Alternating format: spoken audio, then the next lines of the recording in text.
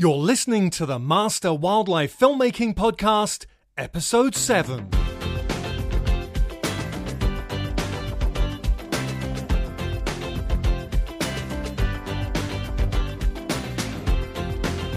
This episode, I'm talking with Howard and Michelle Hall. Together, they own and operate Howard Hall Productions, which is a natural history film production company specializing in marine wildlife and marine conservation films for television and large format theatre. They are perhaps best known for their underwater IMAX films. In 1994, Howard directed the first underwater IMAX 3D feature, Into the Deep. And in 1998, Michelle produced and Howard directed the IMAX feature, Island of the Sharks. Then in 2005, they returned to the IMAX 3D format by directing and producing Deep Sea 3D, which was awarded Best Picture at the Giant Screen Cinema Association Conference and Best Large Format Film at Wildscreen. In 2009, the Halls released Under the Sea 3D. This film won Best Cinematography at the Giant Screen Cinema Association Conference and Best Documentary at the International 3D Society. Howard was also director of underwater cinematography for the films Lost Worlds, The Living Sea, the IMAX 3D feature Return to Hubble, and was underwater cinematographer for the film Journey into Amazing Caves. In 2002, Howard was underwater sequence director and Michelle was location manager for the McGillivray Freeman's IMAX feature Coral Reef Adventure, a film in which both Howard and Michelle are featured on camera. Of the 5 highest-grossing 3D films produced by the IMAX Corporation, 2 were directed by Howard. Into the Deep has earned box office receipts of over $70 million, and Deep Sea 3D has earned over $96 million. The Hall's 2009 production Under the Sea 3D has earned over $52 million. Between them, Howard and Michelle have won 7 Emmy Awards. Howard has produced and directed many award-winning natural history television films, including a National Geographic special, which he co-produced with Michelle, and 3 episodes of the PBS series Nature. Howard also directed and Michelle produced the award-winning 5-hour series Secrets of the Ocean Realm for PBS. Thank you, Howard and Michelle, for joining me this afternoon on the Master Wildlife Filmmaking Podcast. How are you this afternoon? We're doing great, thanks. We're great. Thank you for having us. Thank you. Well, it's an absolute privilege. So I just wanted to ask you guys a few questions with regards to your careers and how you got into them and basically some advice for some of our listeners. So first of all, to Howard, can you just give us a little bit of kind of the history of how you got into wildlife filmmaking? Well, I started as a diving instructor and put myself through college by teaching diving. And I think most people that do wildlife film work are very often first experts in a particular environment or with particular species, and then they pick up camera work later on. That's certainly my case. I've always been a diver and consider myself more of a professional diver than a filmmaker, although that's what I've been doing for the last 40 years. So teaching diving, I started looking for ways to enjoy diving more, and picking up a camera and going out and taking photographs enhanced the sport for me. I started writing articles for dive magazines and wildlife magazines, eventually became part of the masthead of a number of these magazines, and wrote over 100 articles for magazines and so forth. And then that eventually evolved into doing motion picture camera work. And since then, I've been making my own films. Well, and that's fantastic. You know, one of the things I hear very often is that people in the industry do get into it through other means. It's not that they necessarily were pursuing film in the first place, and that was very much the same instance with myself. Now, how did you make a transition from filming into IMAX filming? Because, you know, there's a big difference there. Where did that come about? Well, what happened was I made a film in 1990 called Seasons of the Sea. And the film was shown on the BBC and here on PBS. It was a very successful film and arguably the first real underwater animal behavior film. And I had no idea it was such a big deal when I was making it or even afterwards, but the film won the Golden Panda Award for Best Picture at Wild Screen 1990, and it won the Festival Choice Award at the Jackson Hole Wildlife Film Festival the following year. And because the film was so successful, I had people asking me to make films for them, which is, unheard of, really. And one of the things that happened was I got a call from a guy named Graham Ferguson, who happens to be the founder of IMAX. He'd seen the film, and he asked if I would be willing to direct the first underwater IMAX 3D film. And that's how that happened. It was a call out of the blue. Wow, that's fantastic, and that very much off the back of your work at film festivals, and that can just show the power of the film festival. Now, you guys have won, I think, 7 Emmys and numerous other awards.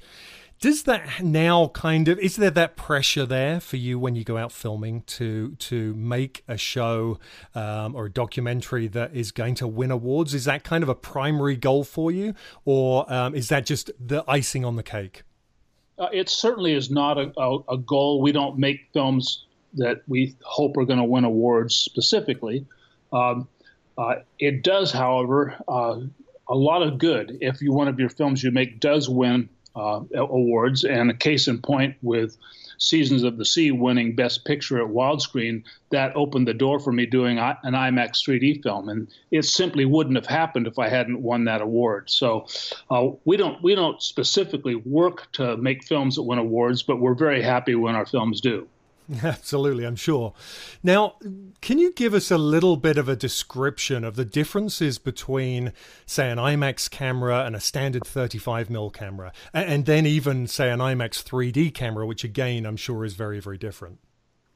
Well, all the films that we've made in IMAX were captured on 70mm film. That's changing now. A lot of films are being captured with digital cameras. There's still some diehard producers and directors out there capturing in 70mm, but all of our films were 70mm products, and most of the television films that we've made were captured in 16mm.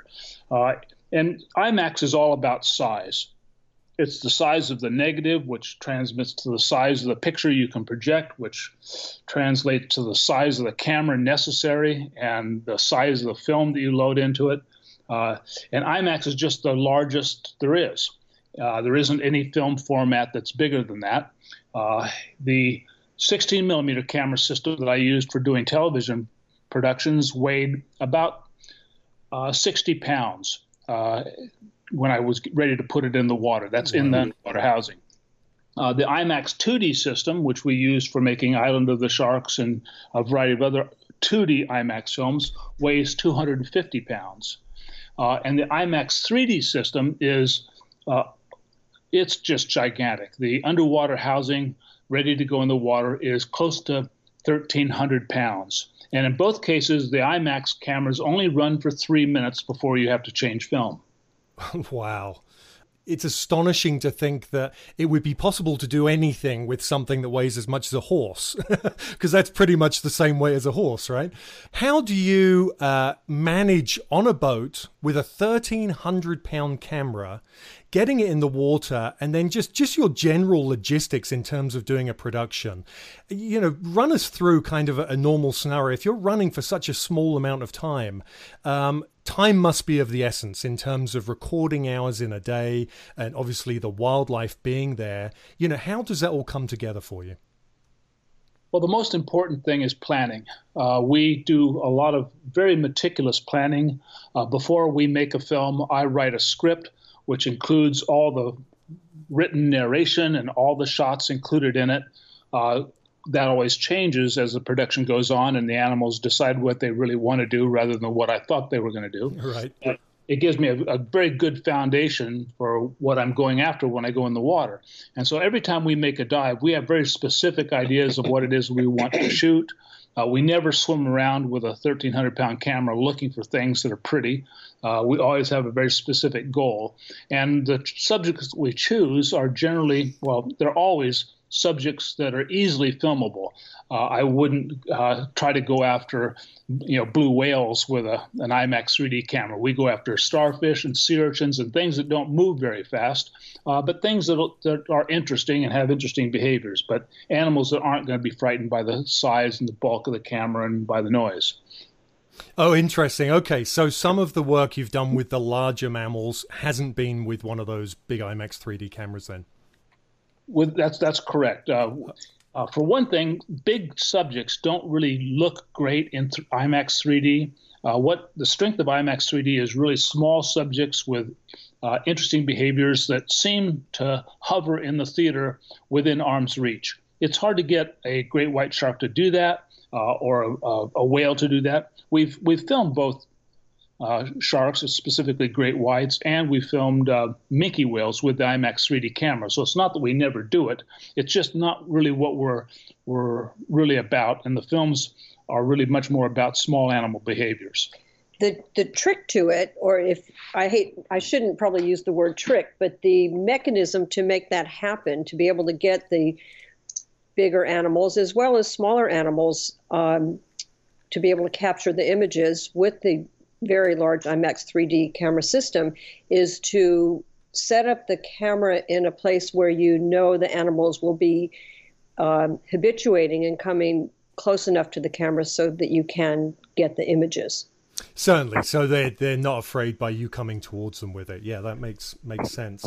Now we just set up the cameras, sometimes handheld, sometimes on a tripod, but in an area where we know the animals will come by so that we can capture the footage. Right.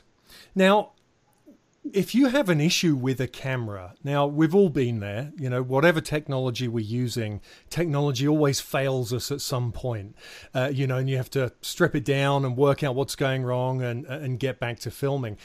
When you have a camera that big that no doubt is housed very heavily for underwater use, what happens when you have an issue?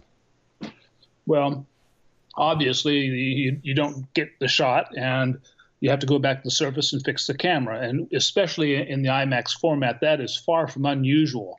In fact, when we made Into the Deep, the first underwater IMAX 3D film, the first 7 days that we were out on the sea, the camera never actually worked without jamming. And we didn't get a single shot the first 7 days. So when that happens, we bring the camera back to the surface. Our technicians go over it and fix it. And surprisingly, we can fix almost anything when we're out on the boat. And then we take it back down and give it another try. So it's just the obvious thing, if it's broke, we try to fix it. In terms of working on, say, an IMAX movie and, working on a network show for, say, PBS or National Geographic, are there many differences between those two? Do you have more control over your IMAX films, or, what kind of differences are there? Well, I've been given a lot of latitude in making films, especially in IMAX, but it's still a team of people. And in some cases, I've done the editing on the finished productions myself. In many cases, I've written the narration, but I'm very happy working with professional editors that do a really good job at that sort of thing. And in many of the cases, when we're doing IMAX movies, we have outside editors. About half of the television films we've made have been made with outside editors. It's just part of the nature of the beast that it takes a lot of people to do these things. And with IMAX films, we have literally dozens of people working in post-production on them. Now, you guys have an amazing website with lots of your footage on there, which is fabulous to look at. And one of them that really stands out for me is the Great Blue, the big blue whale, 100-foot blue whale there that you were filming. And, I was lucky enough to swim with whale sharks about 20 years ago off the Ningaloo Reef in Australia. And it's just awe-inspiring to be near a creature of that size. But a blue whale is something very, very different, huge, largest creature ever to exist. What's it like to prepare yourself to get in the water with a camera and film a creature like that? Did you dive much with blue whales before you did any filming, or was that some of your first experiences with them? No, I've never been in the water with a blue whale without a camera in my hands, and encounters are so rare that that would be almost a nightmare to have a good opportunity and not have a camera.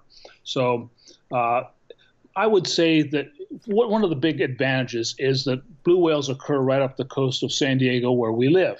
And so we're in a position to go out when the conditions are good, when the blue whales are here. And that's the way many of the very best shots are captured. People that actually live in a location, see the environment on a day-to-day basis, and are able to go when conditions are just right. With blue whales, conditions are generally not right. It's a very difficult shot to get. And I have, I would say, about 3 minutes of footage to show for the last 10 years of going out every year and trying to get shots. Wow. Yeah, I mean, that says it all. And it's well, it's incredible footage. Those 3 minutes you have are stunning. And, you know, it's one of those things. I remember being in the water. I haven't dived for probably 10 years now. The last diving I did was with the sardine run off the coast of Durban. And I just remember, you know, that feeling of excitement when you're in the water. It's hard to contain yourself when you've got a camera and you have a job to do like that. And there's this experience happening in front of you. And when it's something like a blue whale, I'm sure it's very hard to contain yourself at the same time. Now, well, sorry, go ahead. I was just going to say it's certainly hard to be out there and have the opportunity and then make a mistake. And with focus or particles of stuff on the dome of the camera or something like that, it's a very rare thing to see one of these animals underwater. And because the blue whale is so large, it's very hard to get any perspective on it. So as surprising as it is, the experience is not much different than diving with any other whale. You just don't appreciate how far away the animal is compared to a smaller species. A blue whale could actually get a small humpback whale in its mouth. Wow. I mean, there's that much larger. They're twice the length of a humpback whale and many times the weight. And to see one underwater is, you know, it's easy to misjudge their size and how close they are. They always look smaller than they actually are, and they always look much closer than they actually are. Right, and I noticed that with the film, it actually does look like you're, you know, 18 inches off the nose of the whale, and when it starts opening its mouth, it's incredible. Yeah, I'm probably about 25 feet away. Right. Yeah, that's a good old perspective for you.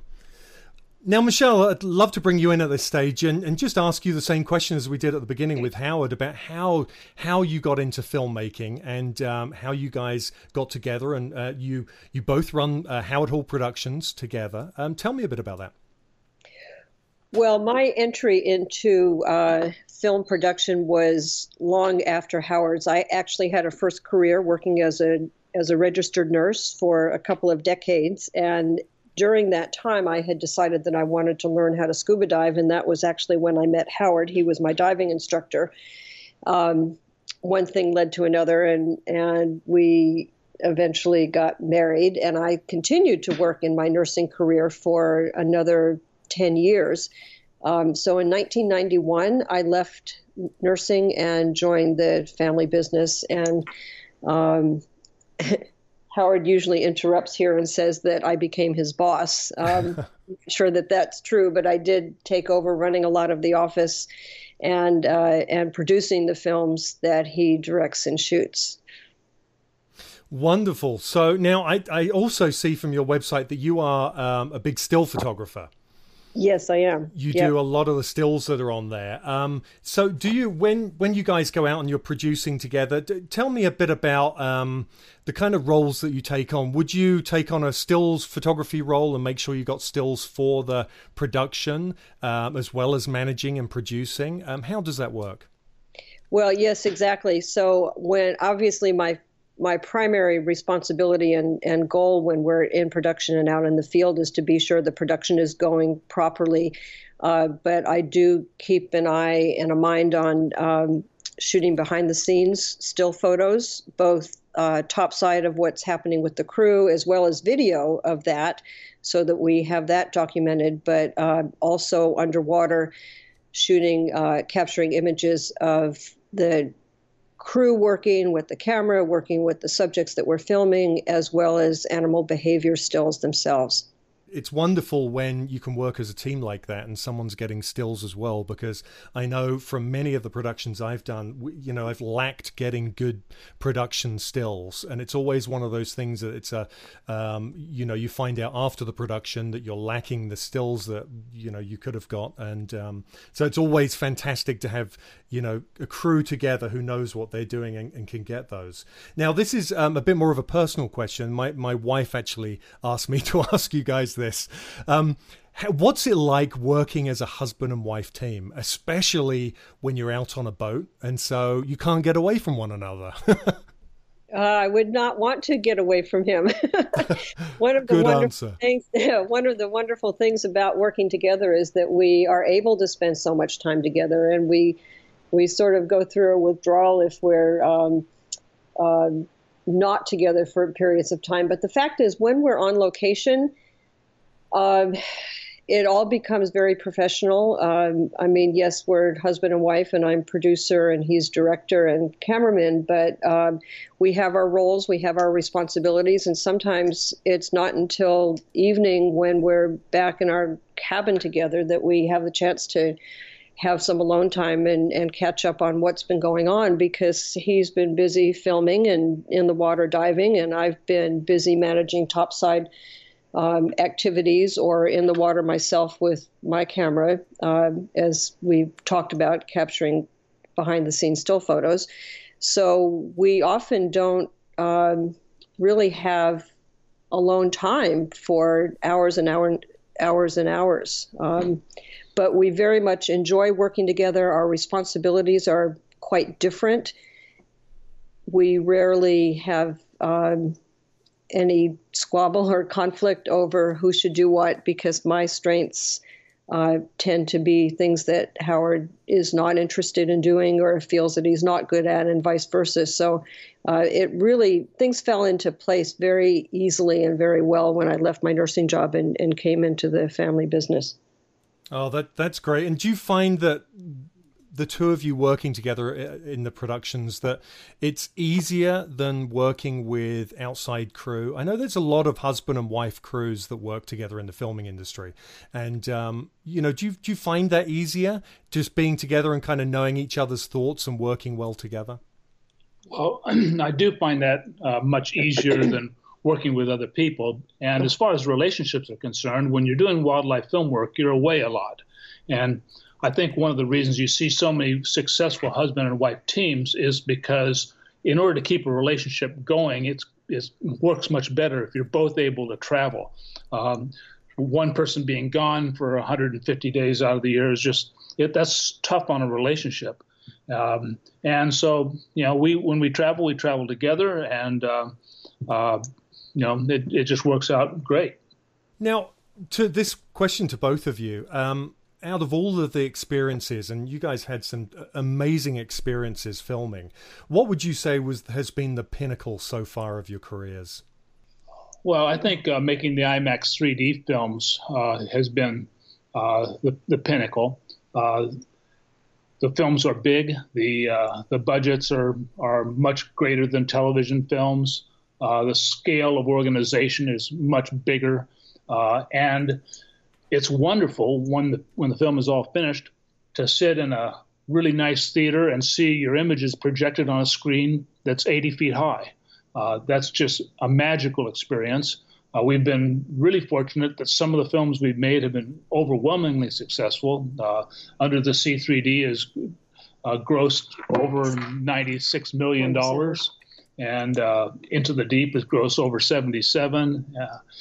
Our last film, Under the Sea, is up to about 50 million now, maybe 51. More. So those are really good numbers for IMAX movies, and it's very gratifying to see the films that we make received so well. Many of them have won major awards, and it's just been great. So that's a huge payoff, and working in the IMAX films has just been on a level way higher than working on television films. I think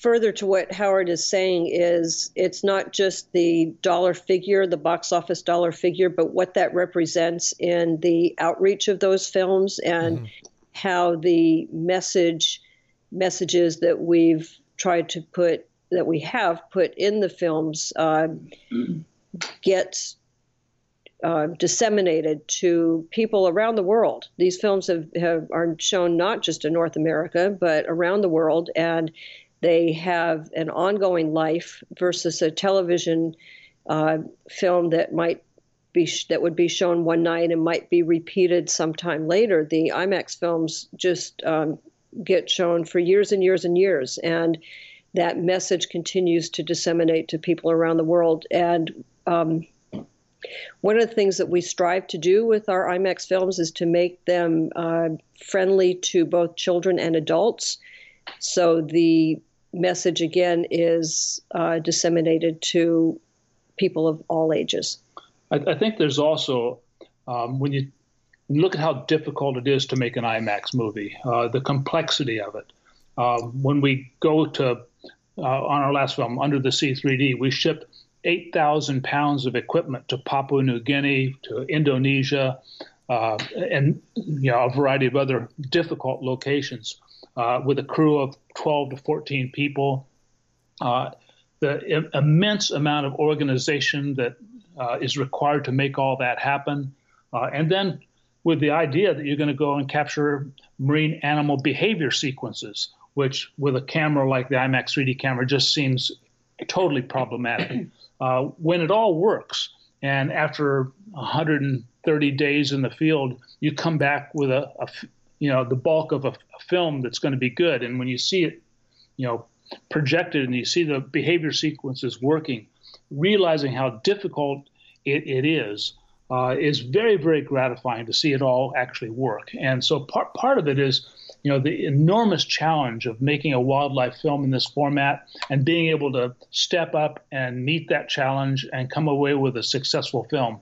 The audience doesn't care, that you made it with a 70 millimeter camera that weighs 1,300 pounds. They don't even know that, as far as they're concerned, it's just another, motion picture, a very nice one and a big, beautiful image, but they don't appreciate how difficult it is.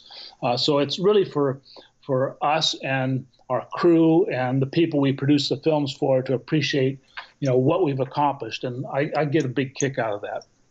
And it really is an amazing accomplishment. I know from having, filmed around the world with standard size cameras that logistics are just a nightmare most of the time, whether it's going through customs and, just making sure all the gear gets there in one piece and making sure all the crew are on their game to handle all of that equipment correctly and make sure it's all there. It can be a complete nightmare.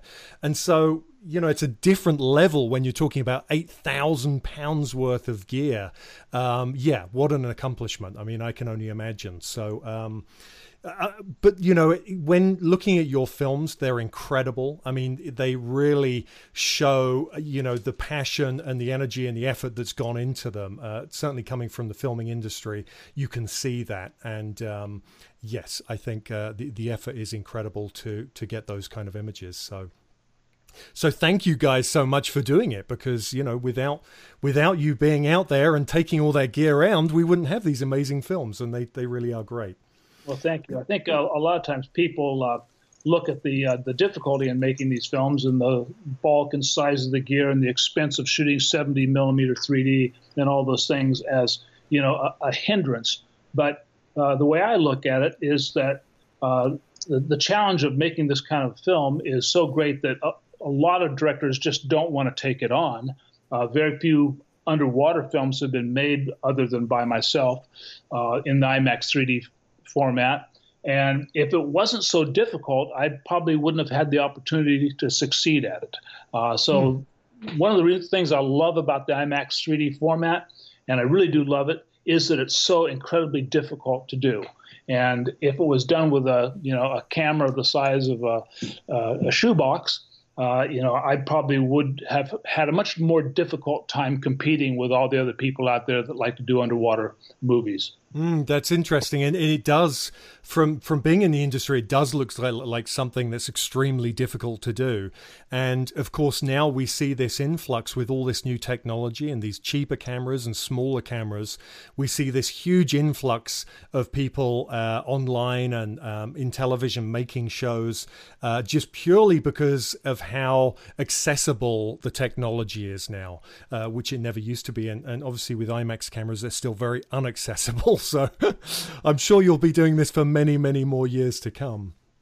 Now, again, question for both of you. In terms of having traveled the world and seen many of the oceans that you guys have you seen any changes over the years? And if so, what kind of changes have you seen to the oceans? Well, certainly we've seen lots of changes. I've been diving now since the late 1960s, and we've seen pretty dramatic changes in specific locations. We made a number of films in the Sea of Cortez. When we started working back there in the late 1970s, it could not have been a more spectacular place to go diving, with huge schools of hammerhead sharks, whale sharks, fantastic schools of tuna, marlin, sailfish, you name it. Today, you're very lucky to see anything bigger than, a shoebox out there. The animals, all the big animals are pretty much gone.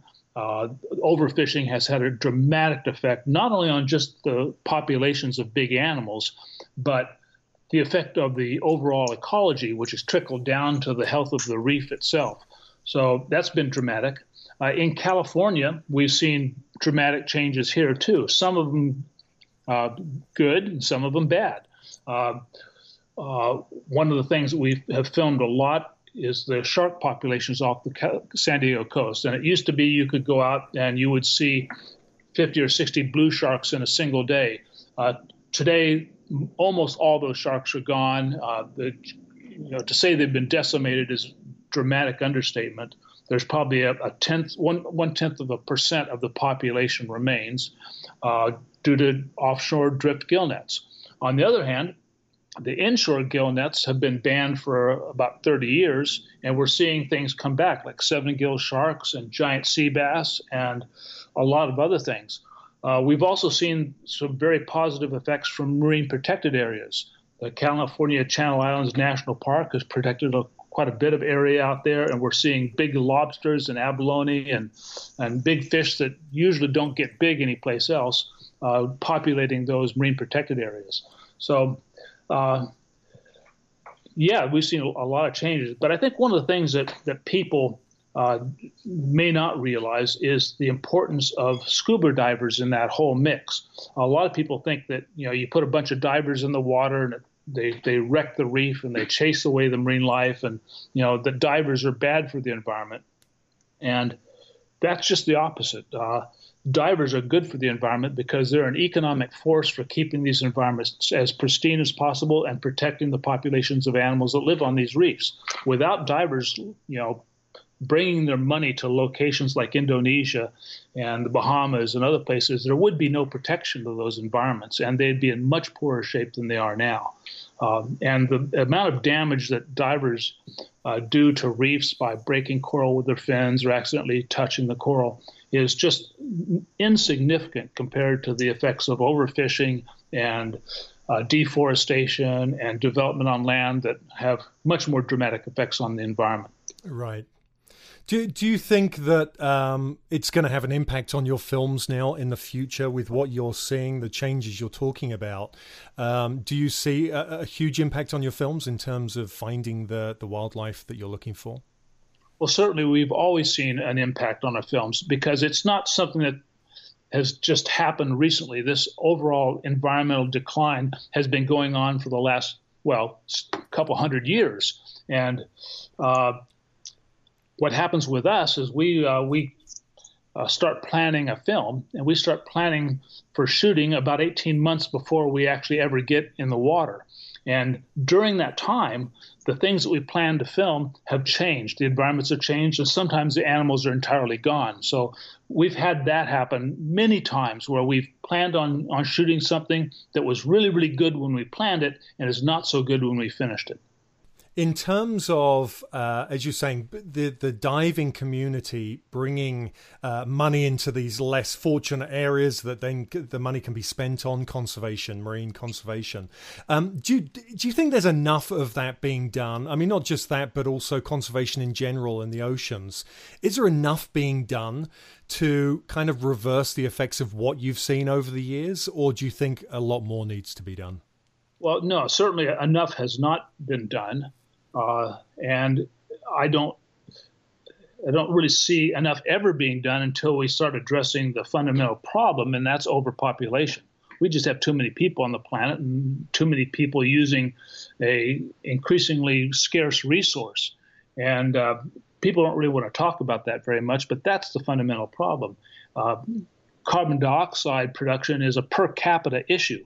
It's the more people we have and the more people we add to the population, the more carbon dioxide we're going to produce. And if we cut back the per capita rate by 10%, we're still going to produce more than ever before in a couple of years. Mm-hmm. So it's populations is a fundamental problem, and especially when you go to places like Indonesia and the Philippines, and you see how many people are dependent upon the marine resources, it's just impossible to imagine these reefs recovering really, really well unless there's a community of divers bringing money to an area and providing the justification for making it a marine protected area.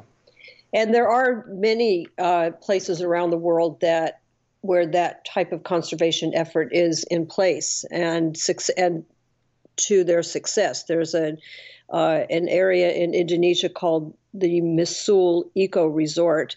And they came in, I'm not sure how many years ago, the owners of that area came in and they managed to get the area designated as a protected area. And they now have fabulous diving in that area and have seen a wonderful increase in the marine creatures on those reefs. And that's just one example. There's an area in Sea of Cortez called Cabo Pulmo that has also been successful in designating that area as protected and as a sanctuary. And those are just two examples. Oh, that's fantastic. Now, in terms of the impact, and we'll talk about impact in a different way now of your films, what kind of impact are you hoping, or do you hope that your IMAX films are going to have on the viewers? Well, we generally do not make hardcore conservation films. There's other people that do that and do a much better job than I would be able to do. And I think, and a lot of people say in the film production community, especially in natural history films, that all natural history films should be serious conservation films. And I disagree with that to some extent. Mm-hmm. I think that we need a wide variety of films to make people not only want to protect the environment, but to appreciate it to begin with. And the films that we have made have always had some conservation message. Generally, that message is relatively soft. And my idea has been to make the audience appreciate the environment, maybe fall in love with the animals and the beauty of the reefs, and come out of the theater with a good feeling and the sense that it's just a wonderful, wonderful environment out there. And then when they learn later by watching somebody else's conservation film or reading in a newspaper or magazine that the environment is being threatened by ocean acidification or overfishing, they're more likely to be proactive about it. So I feel it's been our job to increase a sense of value for the animals and the environment, and that's pretty much what we do best. And I totally agree. I think that there needs to be a range as well, just purely because if you're, people don't always want to turn on the TV or watch a movie and have a message pushed down their throat. They, in many cases, just want to be entertained. But if you can entertain them with beautiful images and show and inspire them with creatures they wouldn't normally see, it's a good, it's opening the door to all of these issues. And as you say, then they can pursue it further once they get more information. Most audiences don't want to watch a conservation film. And one of the things you have to keep in mind, especially when it comes to IMAX films, is that people are paying $12 to $15 to come into the theater.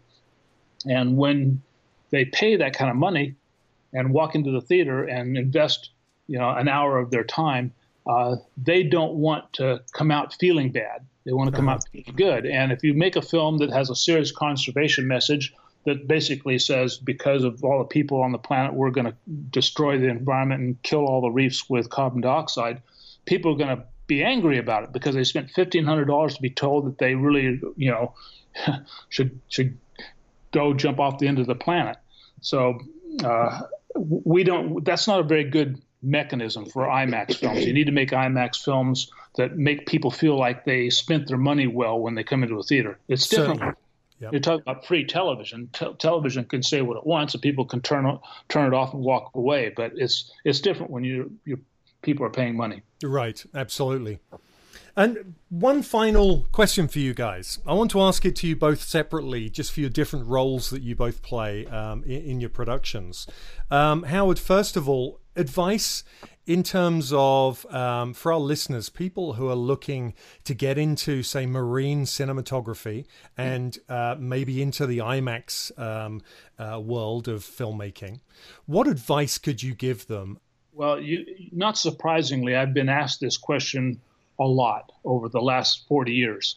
And usually I come up with a paragraph answer in an email that's really not insincere, but inadequate.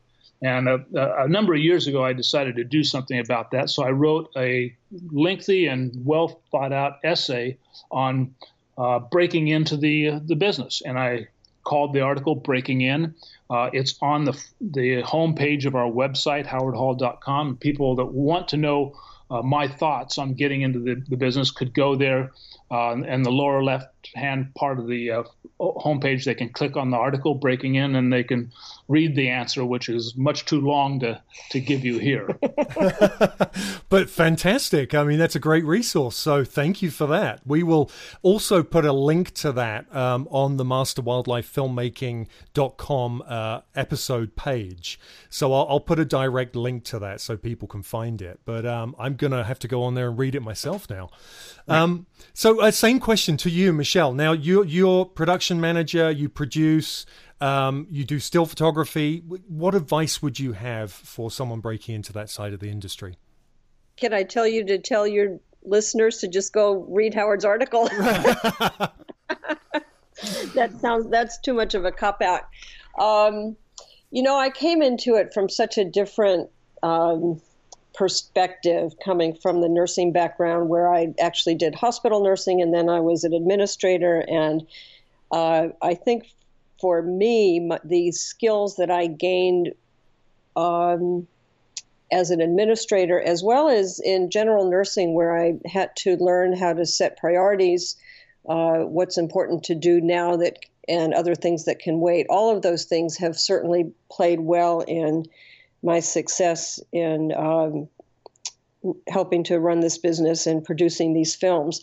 I think as a producer, you need to have good interpersonal skills, good organizational skills, be willing to spend time at a desk, understand computers and how to research things, and those sorts of things. Of course, as a still photographer, you need to hone your skills in photography. If you want to be an underwater photographer, becoming comfortable as a scuba diver first is obviously imperative, and then you can pick up the camera and apply those skills. And so when you guys, with your crews that you use to go out and make the IMAX movies, what do you look for people primarily with the skill set already embedded in them? They're experienced in their field, or do you look for people who are capable of taking on anything without moaning? I know in the first episode of the series, speaking with Rick Rosenthal, and he was very much on the side of, he liked to mold people to kind of work with him the way he worked, and people who are willing to do the job, as opposed to getting, potentially very experienced people who just weren't willing to, put themselves out in different areas of the field. How does it work for you guys and your crew? Well, I think everybody does this differently, and Every director and producer has a different way of relating to their crews. In our case, in all the years we've been doing this, I've only had one employee that treated me like an employer. The rest of the guys that work with me treat me like a friend, and we are friends, very good friends. We're social when we're not working on a project, and they say whatever they want to around me. And the fellow that treated me like an employer only worked with us the one job, and he was done. Right. So well, if you're thinking of who you're thinking of, the issue, and one of the things that's imperative in picking a crew is that people need to be able to get along with each other. When we're out on location for 3, 4, 5 weeks at a time and in a confined space on a boat, if you can't get along with people in the process of doing your job and doing it with good humor, then you're not going to be on the next shoot. And that's kind of what happened with this person Howard's talking about. Right. And of course, being on a boat, that's hardcore filmmaking in terms of when you have a crew.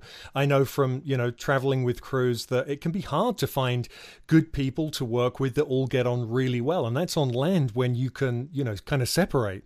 But being confined on a boat for many days at a time, that must be very hard and hard to find a good crew. It's just the opposite, actually. All the work that we put into, the really blood, sweat, and tears that go into making our films is all done in the office before we actually get on the boat. Once we're on the boat, we're a bunch of sport divers doing what we love to do. And going out with a group of your friends and working with spectacularly difficult camera equipment and doing things underwater in currents with a gigantic camera and huge tripod and cable-supplied movie lights and doing all that stuff, that's just great fun. And all the guys in my crew love to do it and enjoy it. And we, after a day of working hard underwater, we sit around on the deck in the evening having a beer and laughing about it. So that's the good part. Once we're off the boat and I have to then sit through 6 months of editing and dealing with executive producers and stuff, that's work, and it's not always fun. But the being out on the boat, that's always a joy. It's the reward for being in this business. To be out there working in the environment, and it's just pure fun. And I think talking about what advice I might pass on, there's probably there's 2 different ways to go through life, make yourself happy and be successful. One is to go get a job as a lawyer or something else and just make a whole bunch of money and then spend it doing whatever you want. The other way to go through life is to do what you want and disregard the amount of money you make and just enjoy the job. And that's what I've chosen to do. And we've been very, very fortunate that it's made us a fair amount of money, and we live modest but well. And I wouldn't change a thing. And if I had a ton of money, I don't think I could spend it having as much fun as we have when we're out in the field with our guys. So I think that if people are trying to get into this business, they need to realize that the process is the reward and not the paycheck or even seeing your images up on the big screen. The process is the reward, and you want to enjoy the process because it can be great fun, and it has been for us. Yeah, that's a really good answer. I like that a lot because I think in this side of natural history filmmaking, I believe you're absolutely right. You've got to love what you're doing, and the rest will come. I know I've watched many different people from many different genres of filming, from news and all sorts of other television sides, where they really fight for what the position they want, and you can see they're not enjoying it. And, they spend many, many hours a day fighting to do their job. And it just doesn't look enjoyable. And then you have to turn around and ask yourself, why are you doing it? What is your motivation? And I think that summed it up beautifully. Jake, just back to what Howard was saying before about our crew, and you were asking about the crew and getting along and so on. We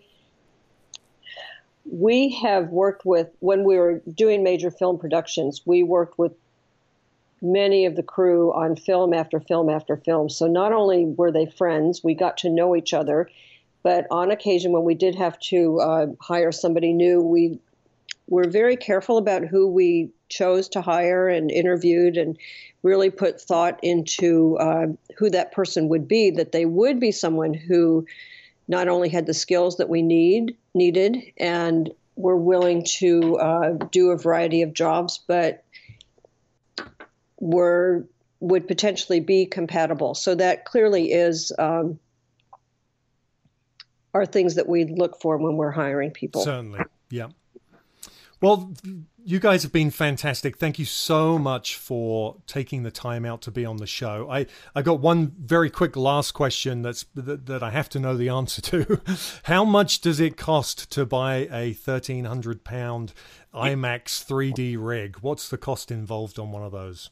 Well, it's probably pretty cheap today. With everybody switching to digital, you could probably buy that 1,300-pound camera system and make an aquarium out of it. Right. Pretty cheap. But at the time that we were making IMAX 3D films, and when that camera system was the only real way to do it, the camera itself was valued initially at $2.5 million. After they made the first one, they eventually made 3 more. So there's now 4 of them, and they're valued much less than that for insurance purposes. The underwater housing, which was partially designed by Bob Cranston and myself. Bob's worked with me on almost all the films that we've done. We designed that system, and it cost about $350,000 to build.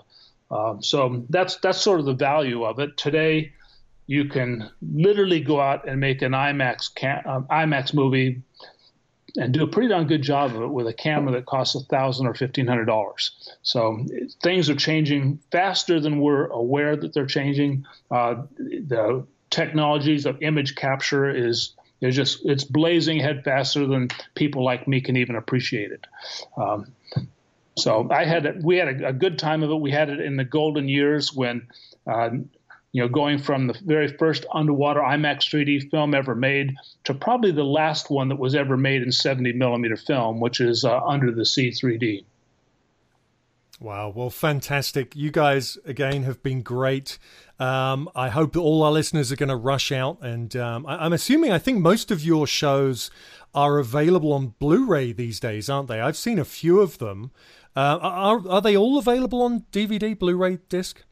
Many of them are. One of the sad things about IMAX is that IMAX films are designed to be seen on a really, really big screen. Right. So composition for an IMAX film is different than a composition for television. So IMAX films suffer from a lack of close-up shots, which in the theater you don't miss because the things are so huge. Mm-hmm.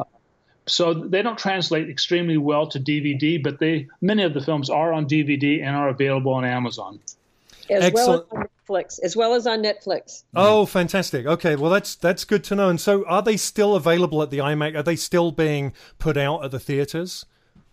Yes, they are. And I can't off the top of my head say which films are being shown at which theaters, but yes, they are still being shown around the world. Yep. Excellent. Okay, well, I'll try and track down a schedule that I can put on as a resource so people can go on there and check some of your films out. Again, you guys have been great. Thank you so much for taking the time out, and have a great rest of your day. Thank you for the conversation. Thank you, Jake.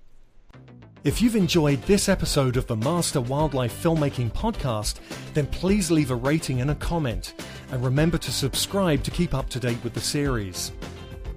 You can find out more information on wildlife filmmaking at masterwildlifefilmmaking.com, where you'll find valuable free resources like downloadable reports and video tutorials. Thanks for listening.